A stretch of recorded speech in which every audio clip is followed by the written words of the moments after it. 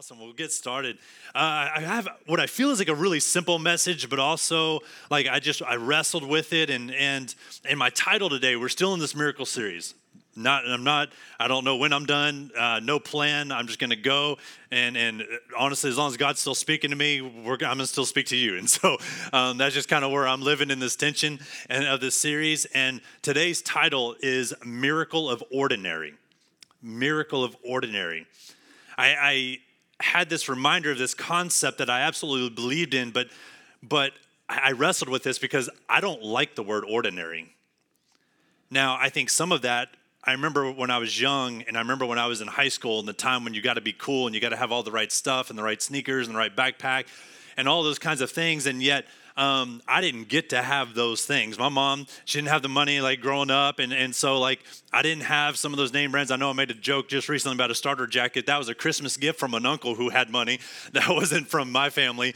And so I didn't get a lot of those name brands. And so in the era when Jordans were cool, I couldn't have Jordans until I did eventually one day get the Olympic Jordans, like long after the Olympics when they were on clearance, and then I felt kind of weird wearing them, but that's another story. And so I didn't get some of those things. So for me, I remember this idea of ordinary, because ordinary being like what's normal, what's abundant, what's in that kind of way. And so going to a school where all the kids had money and finances, or maybe they didn't, their parents just spent the money, whether they had it or not. And so in the midst of like all of those things becoming ordinary, right? Ordinary is not just like basic. It's not just plain. It's these things that are common. And so when all of a sudden Jordans and certain things were super common and cool, I couldn't have those things. So then I turned into rebelling against those things, like, right? So even when I could get the popular thing, like, no, I'm good. Like, you remember when I got those Jordans, but then it wasn't cool to have those Jordans anymore. So then I just absolutely, like, I'll never try that again. I'll do my own thing, the opposite thing. I hated this idea of ordinary. Have you ever wrestled with ordinary?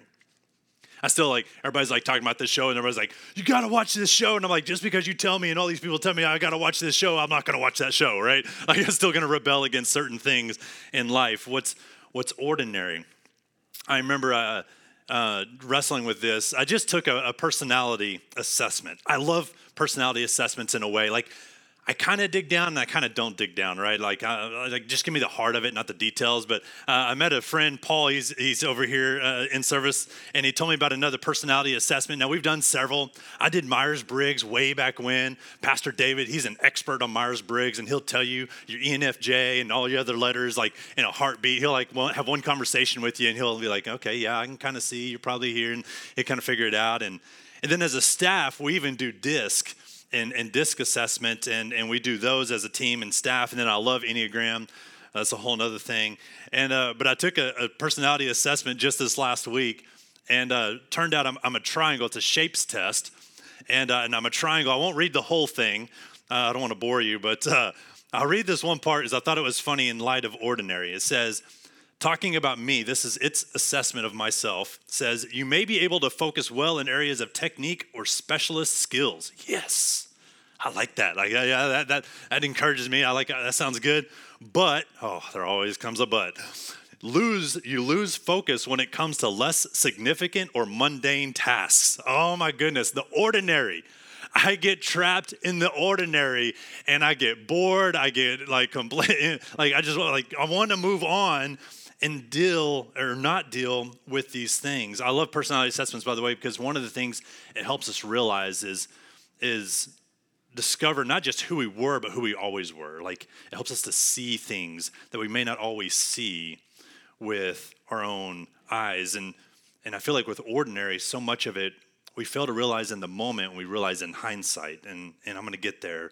Let's go and jump into our text, because otherwise I'm going to get ahead of myself. And you'll see in this miracle of Jesus what I'm talking about. So let's look for our miracle of ordinary today. So in John chapter 2, verse 1, I'm going to read the whole story here, not just give you the snippet. But in John chapter 2, verse 1, it says, the next day there was a wedding celebration in the village of Cana in Galilee. Jesus' mother was there, and Jesus and his disciples were also invited to the celebration. The wine supply ran out during the festivities, so Jesus' mother told him, they have no more wine. Jesus responds, dear woman, that's not our problem. Jesus replied, my time has not yet come. But his mother told the servants, do whatever he tells you. Do whatever. Let me just pause here for a moment. This is not part of the thing, but sometimes we just need that person in our life that says, do whatever he told you. like I love this thing that she doesn't even address Jesus again, by the way. She just turns to the servants and says, do whatever he tells you. Like, I love this. And I just imagine her like walking away with that kind of motherly attitude. Anybody, you had that mom, like she told you to do something and maybe you were being a little reluctant or gave you a little attitude and you're like not doing it. And she kind of walks away after giving you that look or the what for. And I kind of picture that here, but that's just me. Standing nearby were 6 stone water jars used for Jewish ceremonial washing. Each could hold 20 to 30 gallons. Jesus told the servants, fill the jars with water. Here's the do. Fill the jars with water. When the jars had been filled, he said, now dip some out and take it to the master of ceremonies. So the servants followed his instruction here. The miracle here is the water being turned to wine. A huge miracle. Sometimes it doesn't feel like a huge miracle, but then we start to look and we measure out and we think about how many gallons of wine this is, of water being turned to wine.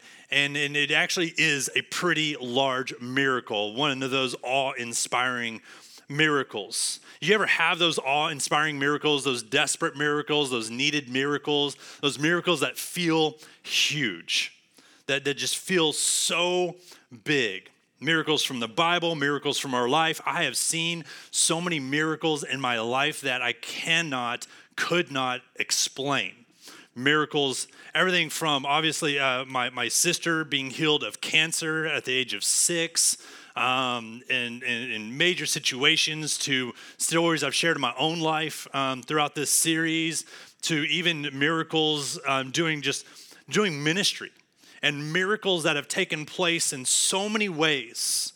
And so I love when we see these pictures of these miracles that are so large. Are you still in need of a miracle that's so large, though? When you look at these miracles, my prayer and my hope is that there's an encouragement. There's a hope that is created in sharing these miracles, but does it also sometimes create maybe a hope for something that is maybe a little bigger than you can quite grasp, quite wrap your head around? These miracles. Maybe it's just not big in the sense of a size. Maybe it's not big in the sense of that bill or big in the sense of something like that. Maybe it's smaller, like you feel like it's just a little thing. Like if this relationship could just experience this one little moment, this thing of love, this reconciliation, then that would be a miracle. Or maybe it's just a small thing, a job. You're like, if this one thing could happen in this one little thing, this one little step, this moment, this miracle. And we're encouraged to come into church and to come into a spiritual life and to believe in miracles and to believe big. I mean, I grew up with my dad, Pastor Walt, the senior pastor. Like, you want to talk about crazy miracles? I've seen so many things happen, and especially with properties and things that have taken place in his life. I mean, it's just amazing. And so sometimes I've had to deal with that in myself, where it's like, but my dad is huge, and I'm just me. Like his story and things like that, and I've had to. How do I wrap my brain around the miracles that God's calling me to do in the shadow of even my own father? How do I manage these miracles? I even look at a scripture in Mark 11:23. I tell you the truth, you can say to this mountain, may you be lifted up and thrown into the sea, and it will happen. But you must really believe it will happen and have no doubts in your hearts. It's really a tough scripture sometimes. Maybe not always, and maybe not in the face of seeing God come through and seeing miracles take a turn and seeing some of this. But I feel like there's been more times where I've struggled with texts like this. Have you ever struggled with your faith and believing for a miracle, believing for a breakthrough, believing for a healing? But we got to move mountains. Mountain movers. I remember there's a guy back in San Angelo, our hometown, and where other campus is, and he had his life turned around, and he had a dirt moving company. He actually named his company Mountain Movers, and he actually did that, and he experienced a great miracle in his life and changed so much. So how do we have this faith, though? It says if you believe this, you speak this, you say this, and you believe it in all your heart, you have no doubts. And how do we do this? I see faith so often as a clear ending point, right? The cancer being gone is a clear ending point. The savings account having this much money is a clear ending point. But whatever it might be, I can see clear ending points, but what about our starting points? What about where we begin, and is that maybe the ordinary? I look at this miracle again, and it's not the water to wine where the miracle takes place or begins. Let me say it that way. The miracle begins with the jars being filled with water. The miracle begins with an ordinary task of servants filling jars, with servants filling the water. Without the water, there is no wine. Without the water, there is no miracle. Without the obedience, there is no possibility and opportunity for Jesus to perform this miracle of changing water into wine. And so in this miracle, what I'm actually looking at is not the actual performance of this transition, this transaction of water to wine. And here's an interesting thought, by the way. This is a miracle, don't get me wrong. But C.S. Lewis actually taught me that this miracle of changing water to wine, was really no different than what God created in nature. A vine draws up water out of the soil and converts that water into producing fruit, combined with the sun and chemistry, then becomes wine through a process. Fermented, obviously, and then people come in and we step on it and all that kind of stuff, and we help the process get along. But like this even process of what Jesus is performing is the chemistry that God created, which I just thought was, by the way, I just thought that was so cool. Like I just loved this science picture that what Jesus is doing. I mean, he's just a science teacher, really. But that's another thing. But the power of ordinary, the power. So many times in my life, I fail to want to do the ordinary right now, but yet I can look back in my life and I can absolutely see where the ordinary played out in my life into miracles. I remember this time when I first started volunteering in youth ministry and asked to volunteer. I was not offering my services. I was asked to help and serve in youth ministry with teenagers. And I said, yes, I felt like I was one of those servants. Fill this with water. And I said, okay, I'm filling this with water. And at the time, I failed to even realize that me going in and just simply playing basketball every Wednesday night with a bunch of teenagers and trying to survive and doing that, I had no concept of the miracle of ordinary that was actually taking place.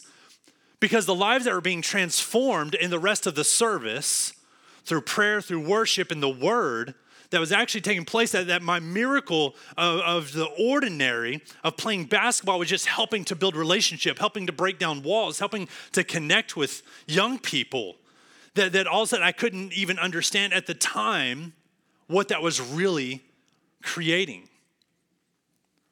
I remember when we went to Abilene and we first started trying to have a desire for homeless ministry and reaching the homeless and feeding and this back in San Angelo, and I didn't even know what to do, and somebody told me about a ministry in Abilene. So I call up this ministry in Abilene, and I just said, I heard y'all are doing great things. We're trying to learn. We're about an hour and a half away. Can we come hang out and learn?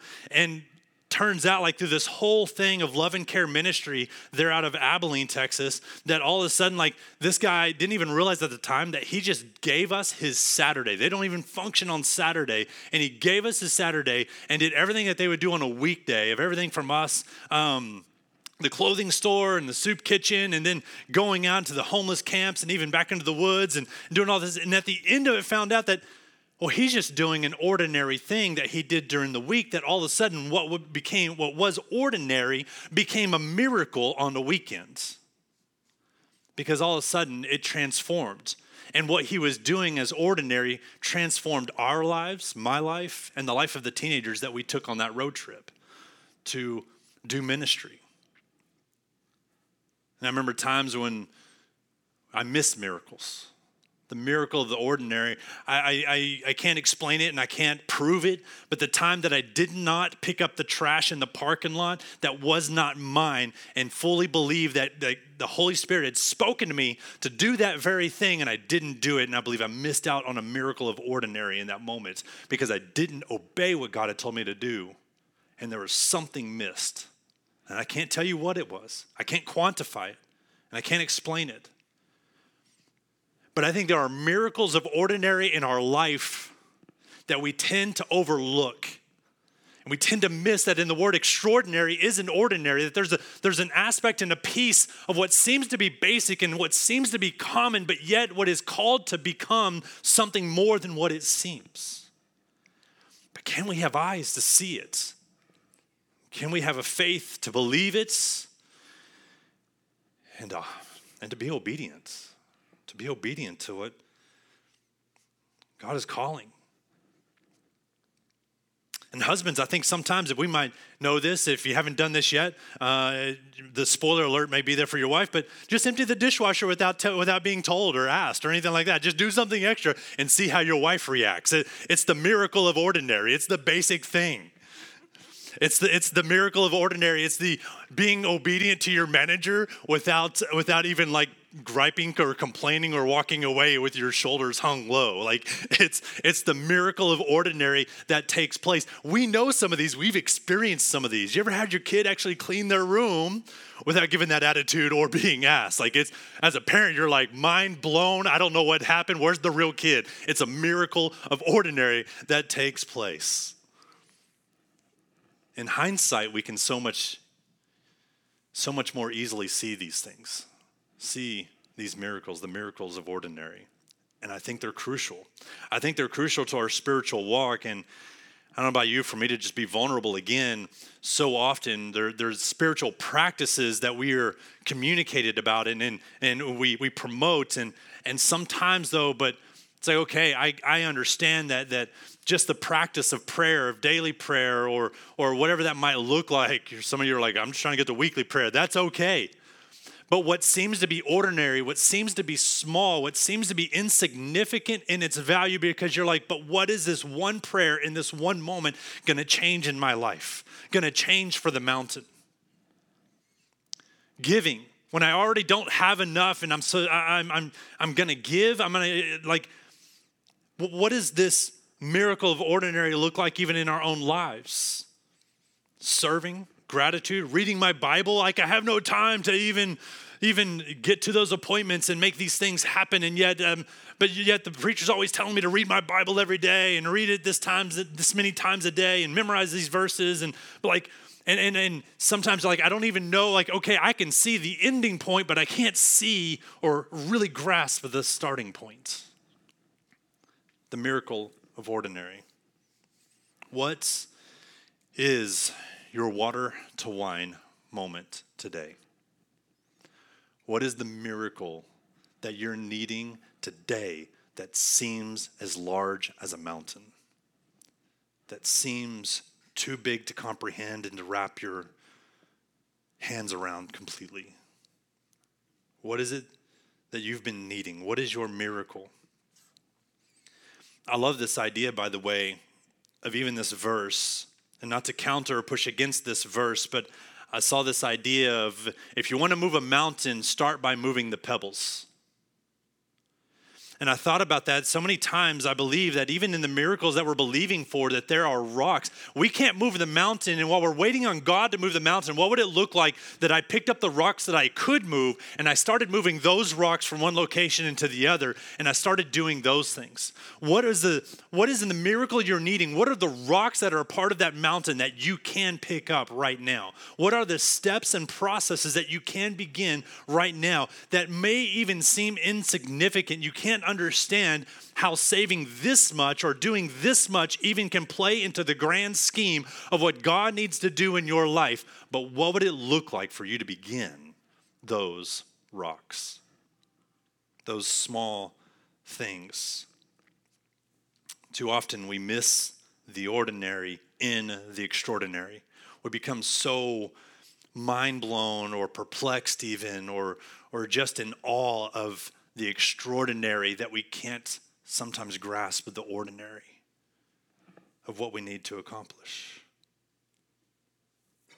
In John chapter 2, verse 9, back in the story, it says, when the master of ceremonies tasted the water that was now wine, not knowing where it had come from, though, of course, the servants, I love that it throws that in. The servants that started the miracle with actually filling the jars, and here we have the servants referenced again. Do you imagine that in your miracle? One day your miracle is being told, and it starts with this kind of moment. Maybe it's even a miracle that you're not looking for in your life, but it's in your community, it's in your family, or it's in this church. And it's a miracle that takes place, and all of a sudden you get referenced again. And maybe not here, but maybe it's an eternity kind of thing. Maybe it's God, because God sees the ordinary of what you're needing to do in your life. God sees the ordinary of what you've always been doing in your life. So many times we feel like I've been doing these insignificant things that don't seem to be paying off, but yet God sees. It says, though, of course, the servants knew. He called the bridegroom over. A host always serves the best wine first, he said. Then, when everyone has had a lot to drink, he brings out the less expensive wine. But you kept the best until now.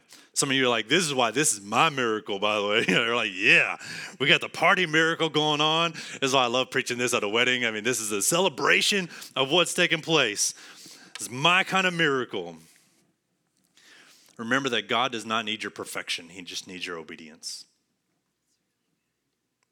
Jesus took what was done in obedience and made it the best it could possibly be, better than what anybody else expected or anticipated in this situation. And he says, what you even thought was good, I'm going to do above and beyond even with that. Because what you give me is greater in my hands than it is in your own hands. And so many times, whether it's the miracle of ordinary that we're trying to hide it, hold on to it, control it, but if we can just give our miracle of ordinary, our acts of ordinary, our obedience of ordinary, and give it to God and let him do the miracle that's way more powerful in his hands than it can be possibly in ours.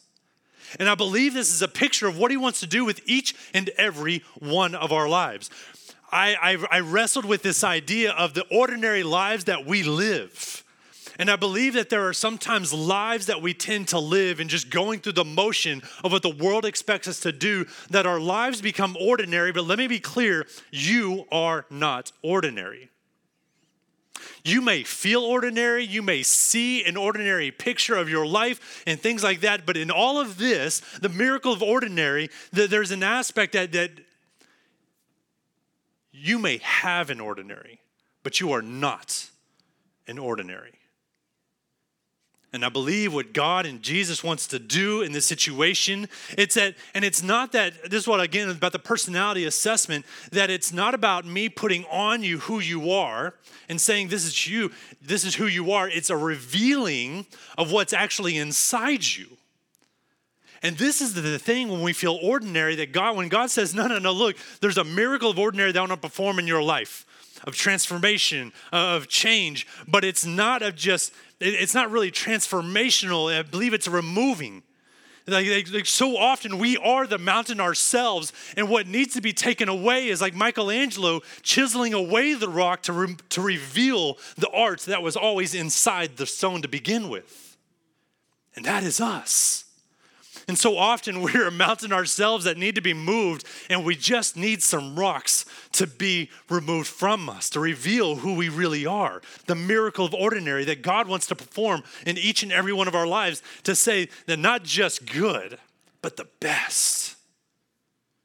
Not just better than someone else, but the best of who you are, of what he's created you to be, of what he's called you to do, the accomplishments, and even beyond the ordinary, and just taking the ordinary to another level. The struggle that I carry, the struggle of what does it matter and is it worth it? These are two of my struggles. What does it matter and is it worth it? And what we see is a yes. Yes, it's worth it. Yes, you're worth it.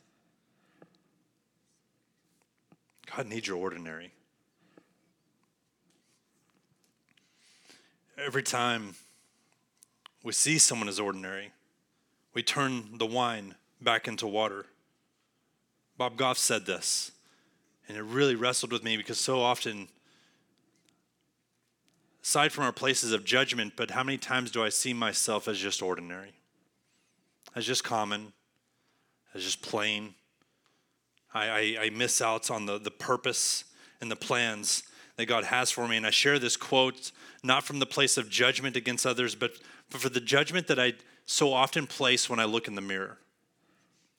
And so I'm going to say this quote again. Every time we see someone as ordinary, we turn the wine back into water.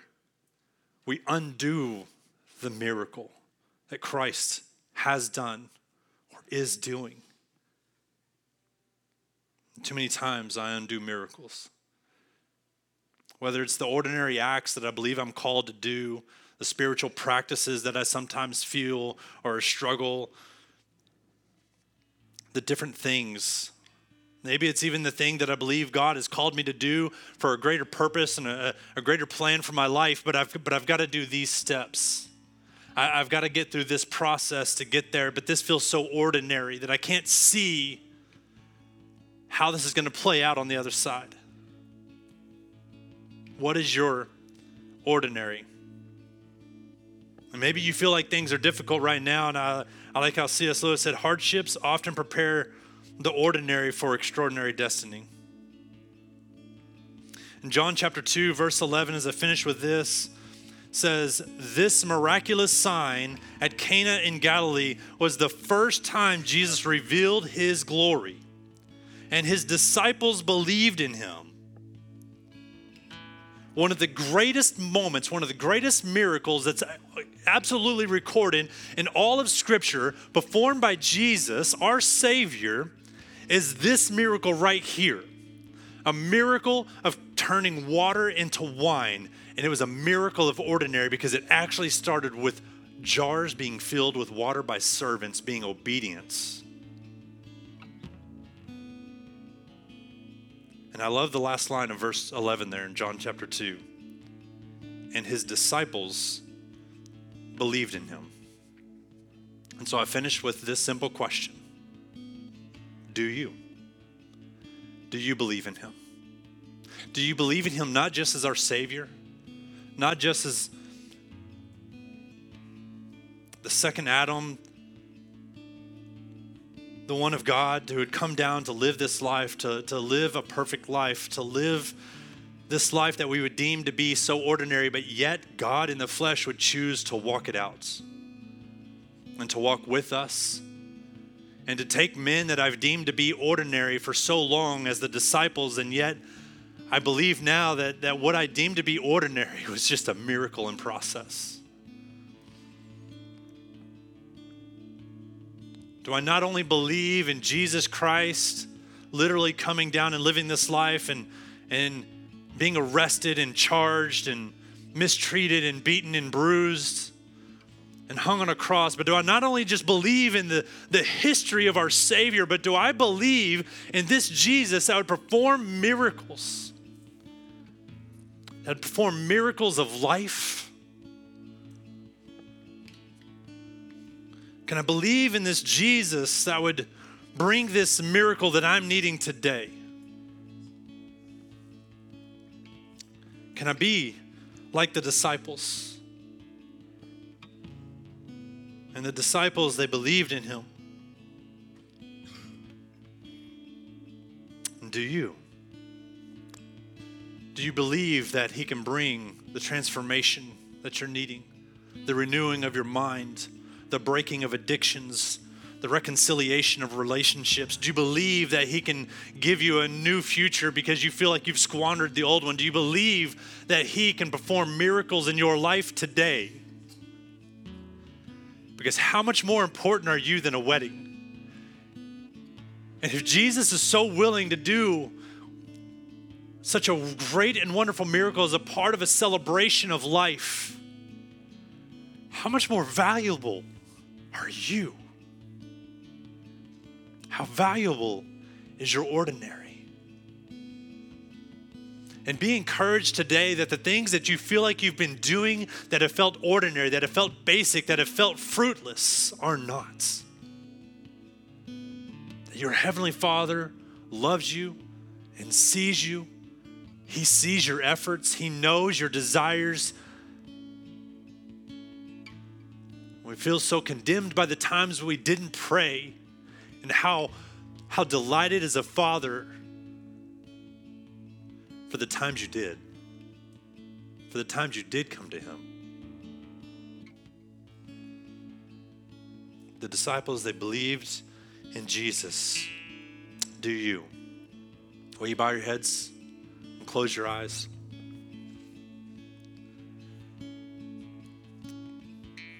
Father, we thank you.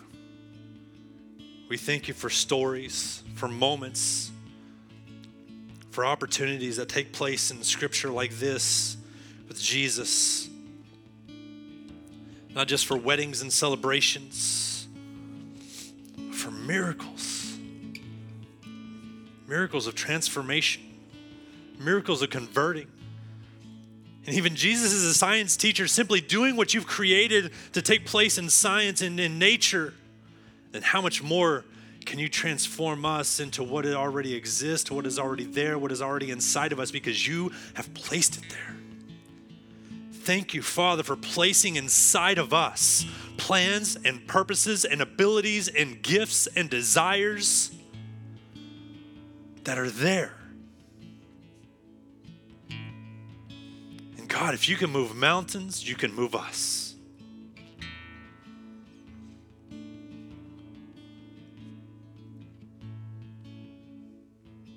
I'd like to just lead us in a small prayer before our final song of worship, and our prayer team's going to be available, and they love you and they care about you, and this final time of worship is a time for us to really press in. But I just want to lead us all in a simple prayer. If we're believing these words today, if we're believing this story today, if we're believing this Jesus, and this is just something for all of us to pray and just repeat after me. This will be really simple.